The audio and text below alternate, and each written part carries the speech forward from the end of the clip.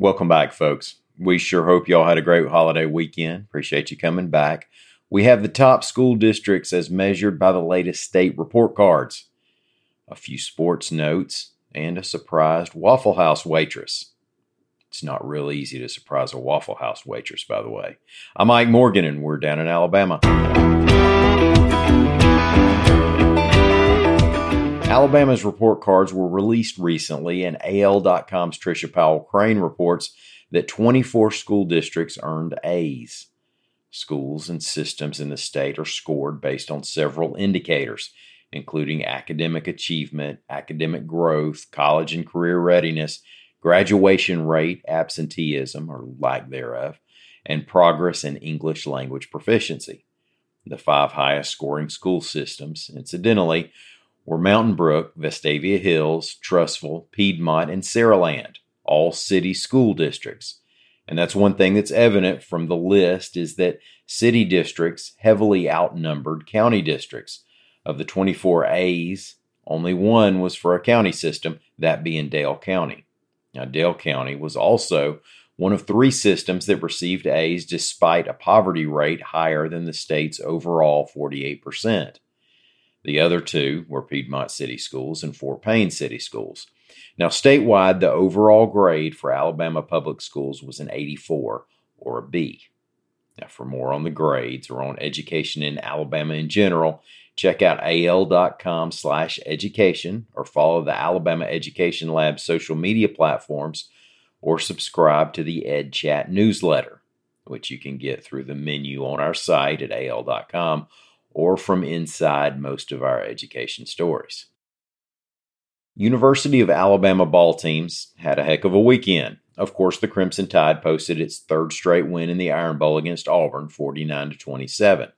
With 2 losses, it's a bit of a long shot, but stumbles this past weekend by Ohio State and Clemson have left a little sliver of a possible opening for the playoffs for the Tide.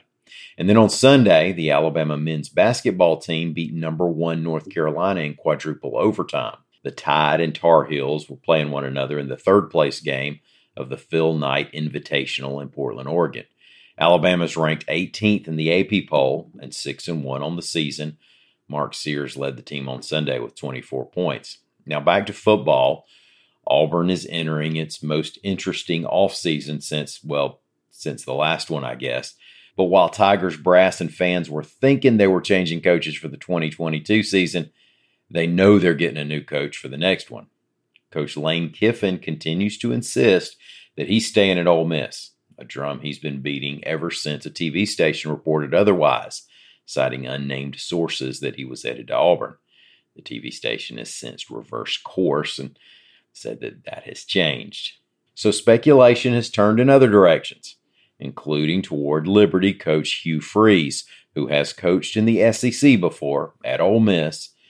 But the cloud there, of course, is his resignation in 2017 amid an NCAA investigation and reports from ESPN and others of his cell phone being used to call a number associated with an escort service. AL.com's Mark Heim reports that Freeze said Saturday he had not been offered the Auburn job, but that he would have an interest in it. Meanwhile, Auburn interim head coach Cadillac Williams got a little choked up during his post-game press conference after the Iron Bowl. Now, Williams' star certainly grew in this state as the Tigers finished 2-2 under him to finish the season 5-7. He talked about his team and staff. Quote, "I'm so humbled and honored for the way they responded through all of this. I mean, through this process, they've made me a better person, better husband, father, friend. It's just powerful what you can do whenever you get people believing, serving. It's powerful." Earlier this month, a Waffle House waitress got a head start on a great holiday season. AL.com's Lawrence Specker reports that a group of friends from the Coleman area decided to continue a Friendsgiving tradition they got started last year when they left a big tip at a Cracker Barrel. This year, they ran up about a $75 bill at Waffle House and left an $1,100 tip. Julia Ellison was the waitress. She told WVTM that she and her husband have 6 kids and that the money would probably go into Christmas for them. Tanya Ragsdale was one of the friends. Quote, "When I tell you that I have the best friends ever, this is just one of a million things they do that prove it." Thank y'all for listening. We'll be back here again tomorrow. Until then, come by and see us on the internet at al.com.